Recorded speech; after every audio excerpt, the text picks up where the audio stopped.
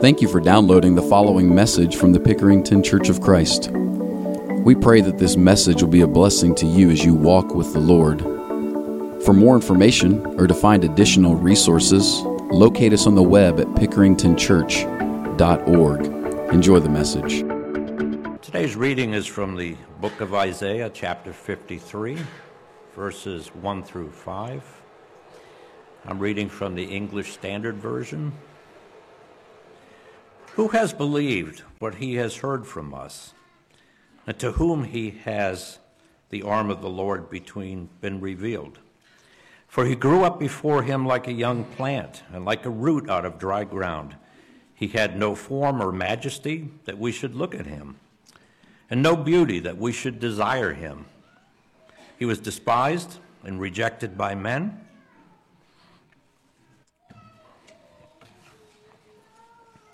a man of sorrows and acquainted with grief, and as one from whom men hide their faces. He was despised, and we esteemed him not. Surely he has borne our griefs and carried our sorrows, yet we esteemed him stricken, smitten by God, and afflicted. But he was pierced for our transgressions, he was crushed for our iniquities. Upon him was the chastisement that brought us peace, and with his wounds we are healed. The words of God. Good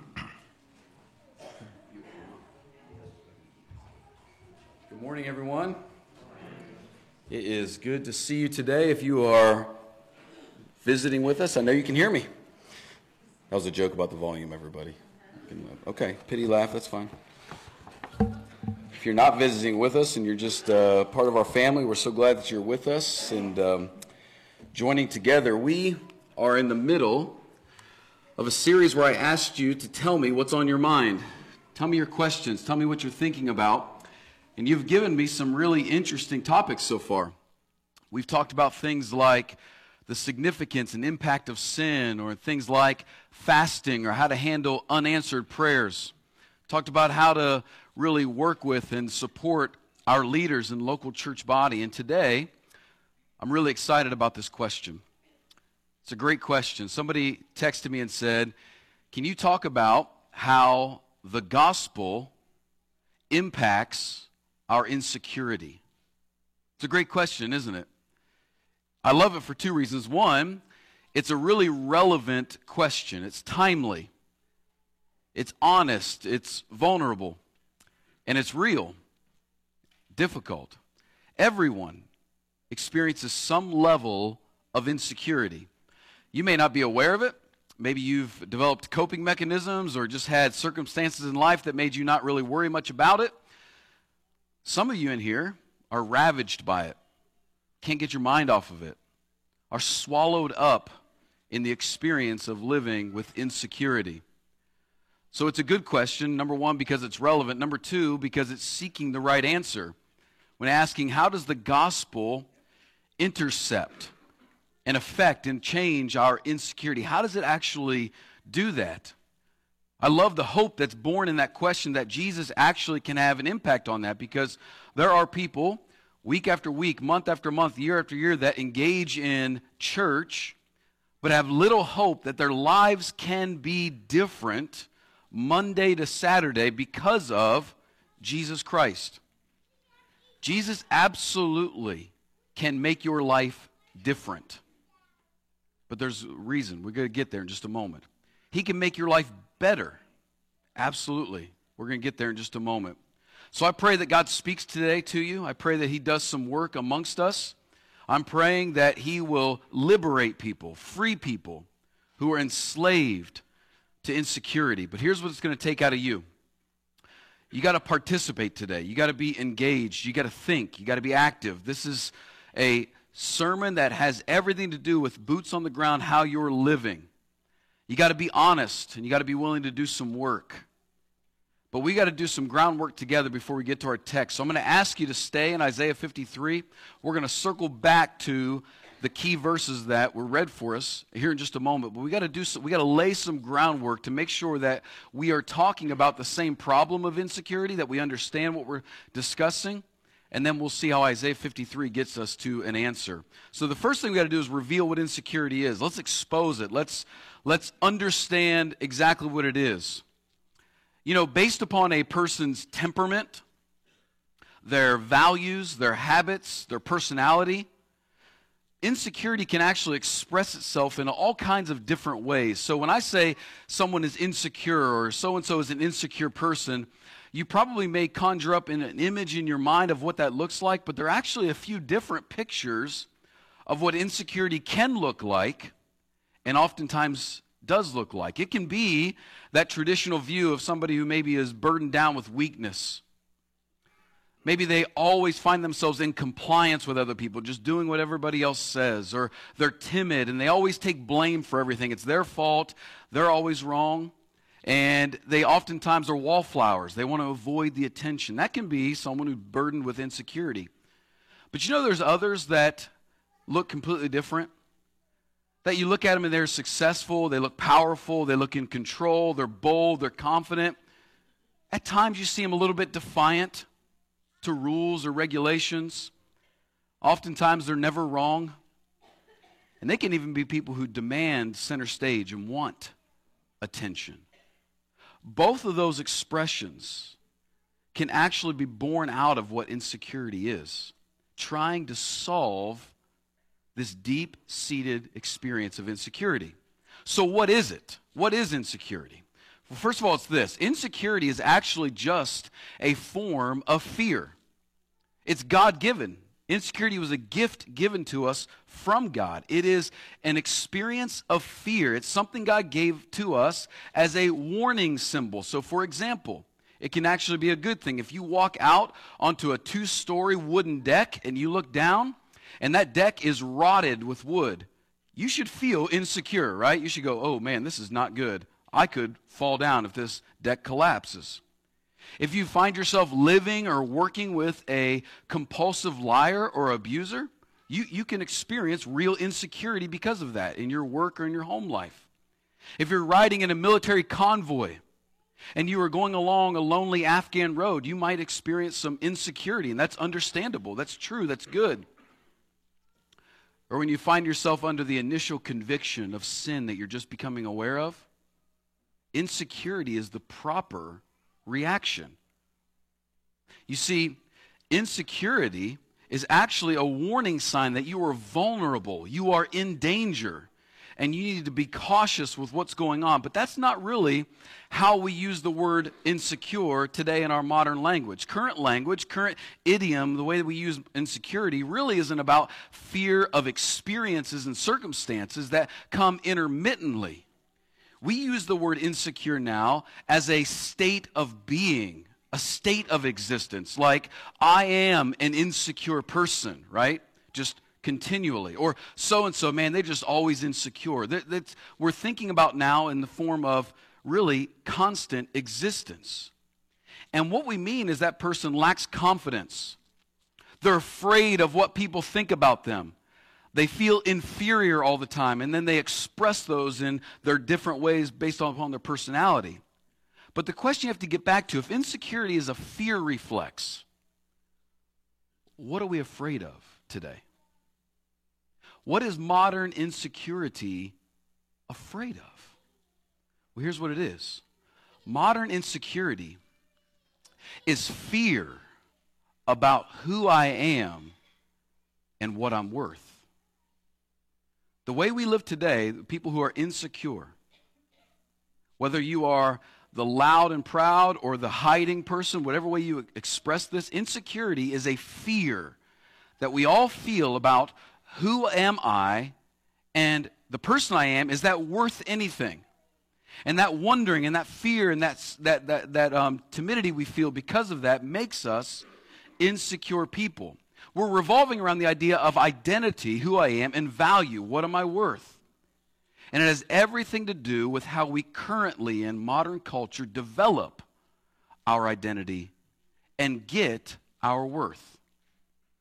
Modern Western American culture builds identity and establishes worth in a way that is socially, psychologically, emotionally, intellectually, physically unhealthy.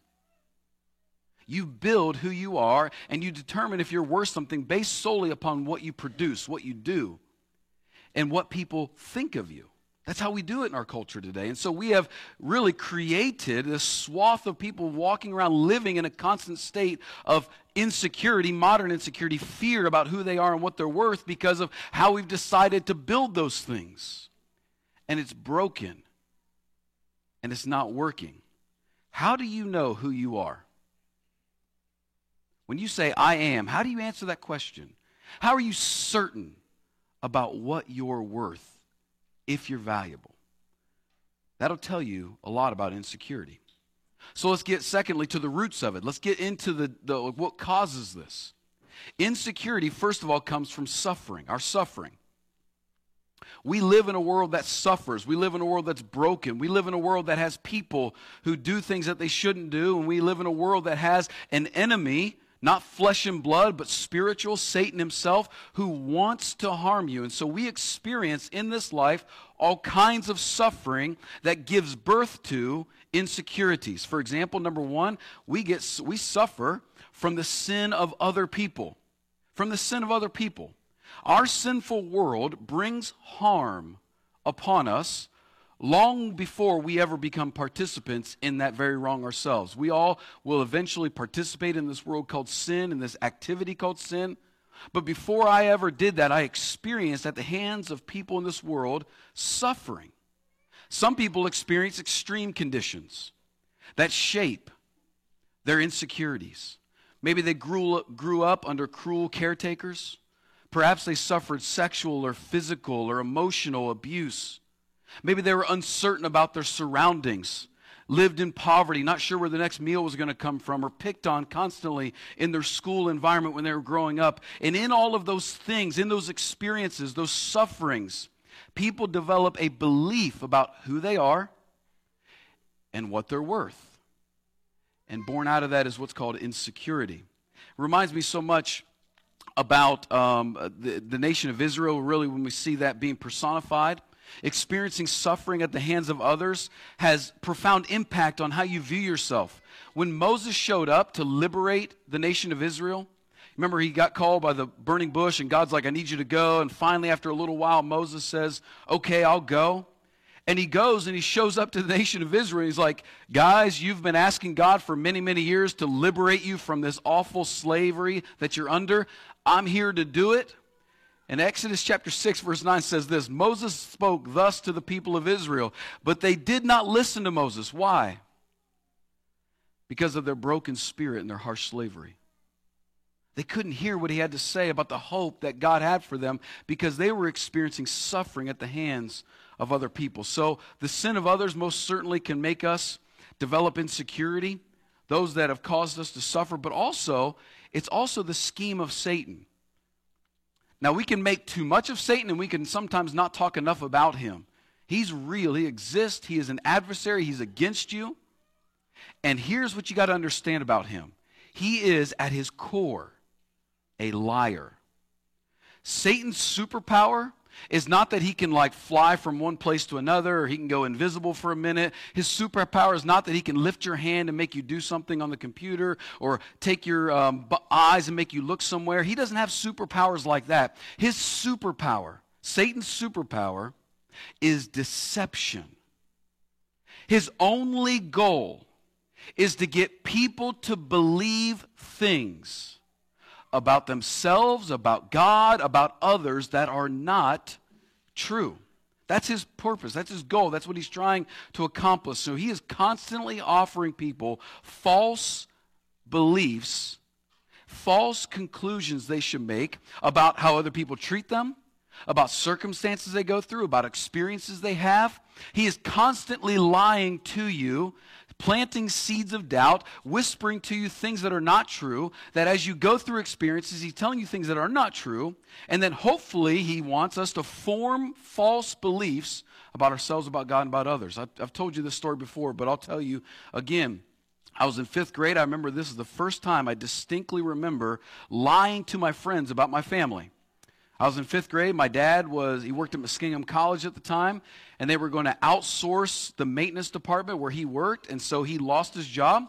It's a very normal thing to do, and that summer that he lost his job, he got a job in the next couple months. It was pretty normal. Many people lose their jobs. People in here have probably lost a job and gotten another job. That happens. But that summer, we just didn't have the finances to take a vacation, and I was at the playground one day, and I distinctly remember 2 of my friends talking about where they were going to go on vacation, and they turned to me and they said, "Where are you going to go?" And instantly, I got a little bit afraid, and I lied. And then I hid for a week in the summer. Then I came back out, didn't have a tan, I don't know what happened. They never asked. But you know what was happening inside of there? It's normal to lose a job. It's normal to get another job. It's normal to be a little bit embarrassed about that. But what happened was Satan whispered to me, "You are inferior unless you do exactly what they do." And he began to convince me of a false belief based upon just an unfortunate circumstance. My dad losing his job that day had nothing to do with my identity or worth, did it? It had nothing to do with his identity or worth. But Satan whispers to us in those events, in those moments, you should believe something that's not true, and it forms in us false beliefs, which bears out in insecurity. This is why Paul said we need to take every thought we have captive to obey Jesus Christ. Is what I'm thinking true? I should not automatically believe every thought I have because I lie to myself. So we need to bring those thoughts into the obedience of Christ. Okay, so insecurity comes from suffering, but insecurity comes from our sin. So we suffer at the hands of people. We experience difficulties and challenges. Others sin against us. We have difficulties that take place in our life, and we develop insecurities because of that. But we also participate in this process. Our insecurity can also come from our sin. But you have to ask yourself, what is actually the sin of insecurity? What is it? Picture that person, right? Let's look again how it shows up. I've tried to draw a picture, so let's see if you can stay with me on this one. Let's take on one side, we've got the guy that's sad, right? And here's how his life is experienced. He's disappointed, maybe with his circumstances, maybe he's disappointed in himself. He's always a failure, he never does anything right. This is what he believes, okay? He's defensive. He's always sensitive. He always believes people are attacking him, and everything that happens just goes through the filter of why are you coming at me, you know? This person also is embarrassed a lot. Who they are is not enough. They're constantly feeling shame about that, and he lives in a state of unworthiness. I'm not worthy. So this is how he lives. That's on one side of insecurity. The other side is this. We got joyful guy, right? He's got everything together, and this guy looks like he's impressed with himself. You know, he looks in the mirror and he likes what he sees and he's happy about that. He's defiant sometimes. Rules don't apply to him. He can go whatever way he wants to go. He looks confident in his abilities and what he's able to do. And he is certain that he is invaluable. Both of these manifestations are insecurity. But what's the problem? On one side, we got a guy experiencing what we would call self-hatred. Looks at himself, doesn't like it, right? On the other side, we got a guy who's going through self-love. Looks at himself and what? Loves it. Impressed with it. What's the sin? On this side, this guy is experiencing despair. On this side, he's experiencing arrogance. But you'll find the sin in the first word of the description below their feet. What is it? What's the word? What's the first word? Self. Self. Both guys are obsessed with themselves. One guy likes it, one guy doesn't. And when the Bible says when you are obsessed with yourself, what that's called is pride. Two sides, same coin. Being obsessed with yourself. Paul called this having confidence in the flesh, meaning I know that I'm worth something and I know that I'm valuable and I know who I am because of what I'm able to accomplish and what I'm able to do. That's a problem. And on one side, if you live that way, you might wake up one day and go, you know what? I'm not very good at things, and I've made a lot of mistakes, and people aren't impressed with me, and I experience, on one hand, self-hatred. I don't like what I see. But let's say you have a few breaks go your way. Maybe you won the genetic lottery, and you're tall and handsome and strong and rich, and all these things go for you, and you experience this as self-love. But obsession with self, confidence in the flesh, will lead to either despair or arrogance. And the problem with that is pride. It looks like one guy is winning and one guy is losing, but the reality is both of these people are dying spiritually. So where do we get the relief? What's the answer?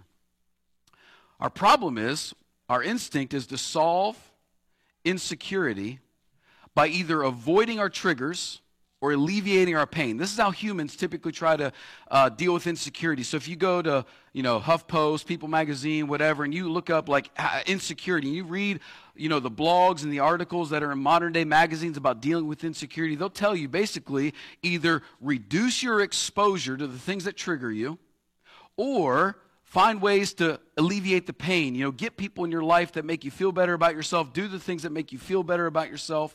Avoiding triggers might be like withdrawing from those things, hiding, protecting yourself. You'll know that you are avoiding triggers if you find yourself coming up with excuses why you don't engage with life. You just always have a reason not to engage even if you want to. Or you find yourself doing this, constantly struggling to tell the truth. Because the truth will be uncomfortable, they may not like it, and if you're like that, you're just avoiding the trigger of somebody's displeasure. Or if you find yourself alleviating the pain, surrounding yourself with sympathizers, do you exclude people from your life that give you any sort of feedback that you don't like? Do you welcome people into your life that give you feedback? Or do you find yourself constantly critical of others? The only way I can lift myself up is to put other people down. Unfortunately, even people go all the way to the point of developing habits to numb the experience of the pain they feel in insecurity. That's really at the roots of what a lot of addictive behavior is. Okay? There's a better way. Now we go to Isaiah 53. Thank you for hearing me out. There is a better way, a third way. There's always a gospel way in this. Not just avoiding triggers or alleviating pain, but I want to show you someone who's experienced hardship in a way that you and I probably have not even understood. This prophetic text in Isaiah 53 is all about the suffering servant, the Messiah, the Savior who was going to come and deliver God's people. And he doesn't come like this conquering king or this mighty warrior, but the picture of this man that comes is actually kind of depressing. Listen to this in verse 1. He says, "Who has believed what he has heard from us? To whom has the arm of the Lord been revealed?" That means the salvation of God. Verse 2, "Here is the Savior. He grew up before him like a young plant and like a root out of dry ground," meaning he comes from nothing. He didn't come from wealth and privilege and status. He comes from nothing, like a root out of dry ground. He had no form or majesty that we should look at him, meaning he wasn't tall, dark, and handsome. He wasn't good looking. He had no discernible features that made people go, "Wow, look at that guy." He says in the end of verse 2, "And no beauty that we should desire him. He was despised and rejected by men." This Savior was a man of sorrows and acquainted with grief. And as one from whom men hide their faces, he was despised, and we esteemed him not. He's talking about Jesus. And you parallel this with the end of Jesus' life, and you see people mocking him and ridiculing him and spitting on him, people deriding him constantly. He experienced all kinds of torture, all kinds of suffering, all kinds of hardship at the hands of people. And if there were anybody who could look at their life and say, "Man, I should be kind of insecure about who I am and what I'm worth because look how I'm treated in this world," it would be Jesus. And yet he was a survivor of that. And he wants you to see that. But here's the deal. Jesus is more than a survivor. He's actually our Savior. Well, how does that work? How does this story, how does this idea of Jesus actually save us from our insecurity? Let's go back to our two friends, okay? You see them there? Let me show you how this worked. Both of these people whatever side of the coin you find yourself on, have to look at the cross of Jesus Christ to find their salvation out of insecurity. Let's start with the guy who hates himself, the guy on the right, okay? He's got to look at the cross. And when he looks at the cross, what is he going to see? Well, look at the text in verse 3 about Jesus. He says in verse 4, surely Jesus has borne our griefs and carried our sorrows. Part of Jesus going to the cross was to take the suffering and the pain that we've experienced in this life and walk that to the cross for you. Part of relating to Jesus is learning how to turn over the burden of suffering, to turn over this difficulty of guilt and shame to him, saying, I've been carrying this, I've been trying to fix this for too long. You went to the cross, you experienced the shame and the ridicule that I deserved, and you took that for me. When that guy looks at the cross, he sees a Savior who bore his griefs and carried his sorrows. And when the guy on the other side looks at the cross, look what he sees. Jesus was pierced for our transgressions, and he was crushed for our iniquities. You see, no matter how great we think we might be, no matter how much we think we've accomplished in this world, no matter how much we think we've solved, Jesus still had to go to the cross for my iniquities and my transgressions. You cannot outperform or outrun your insecurities. That's why the hustle never stops. Have you ever noticed that? People that think they've got the world figured out, the hustle never stops because you can't outrun it. You can't outperform it. It's always there. You're constantly living in a performance mentality. And you got to realize, Jesus says, listen, your transgressions, your iniquities, I paid the price for them. And when you look at his life, Jesus becomes the ultimate truth about who you are and what you're worth. In his life, you see that, yes, I am a sinner who has not lived up to the expectation that God has given me in my life. That's true. He had to die for my sin. But I also learned that I am of infinite value because even though I was a sinner, he willingly chose to come for me. He bore my griefs and he carried my sorrows. He willingly was pierced for my transgressions and bruised for my iniquities. And when this comes together for you, when you get this, when you see, yes, I am worse than I could ever think of, but more unbelievably loved than I could ever hope for, when those come together for you, you develop what's called a humble confidence that you can stand on in your life. A heart that's full of gratitude and peace and joy because, yes, it's true that I have made mistakes and sinned. I have guilt and I have shame, but he has loved me through that and saves me from it, and I'm free from that. Yes, that's true, but I can be humble and confident and secure in his love. That's why at the end of verse 5 it says this, by his wounds we are healed. Jesus' life, his death, his resurrection is the ultimate truth about your identity and your worth. Yes, you are a sinner. That's true. You have failed. We have made mistakes. But he says you are worth coming to earth for. He says it was his joy to do this. But it's so much more than that, because let me tell you this. Here, get this last piece and we'll be done.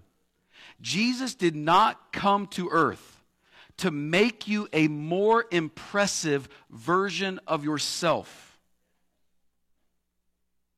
He came to make you an accurate representation of him.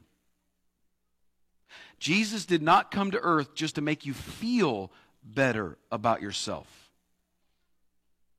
He came to earth to help you forget about yourself. You see, here's what happens. Those guys that are standing at the top there with humility and confidence, they are not in self-hate or self-love anymore. You might say, well, what's the answer? Self-like, just kind of somewhere in the middle. I get it. No, the answer is to come off of the spectrum of self altogether and forget about yourself. Those people that are standing on humility and confidence actually are liberated to love God with all their heart, soul, strength, and mind and serve the world around them, to care about people, to stop looking in the mirror and staring at what they see and look at others and serve and love and be there for people. That is fearless freedom. That is security. Not because of what you've done or not done, accomplished or not accomplished, but because of what Jesus has done. And now you're set free to go love and serve. But there's one little problem. If you read in our text in verse 6, it says, all we, like sheep, have gone astray. Everyone has gone his own way. In sin, as we've experienced insecurity and fear about who we are and what we're worth, we all have tried to solve that without Jesus. Even to the point, he says, of despising what Jesus has done for us. The only way back, the only true way out of insecurity is in Jesus Christ, where we lose ourselves and we find him. If you need to find your way back, all you got to do is look to Jesus. Start there. Let us help you understand who he is, how to be one with him, and how to find forgiveness and freedom. Let's stand and sing.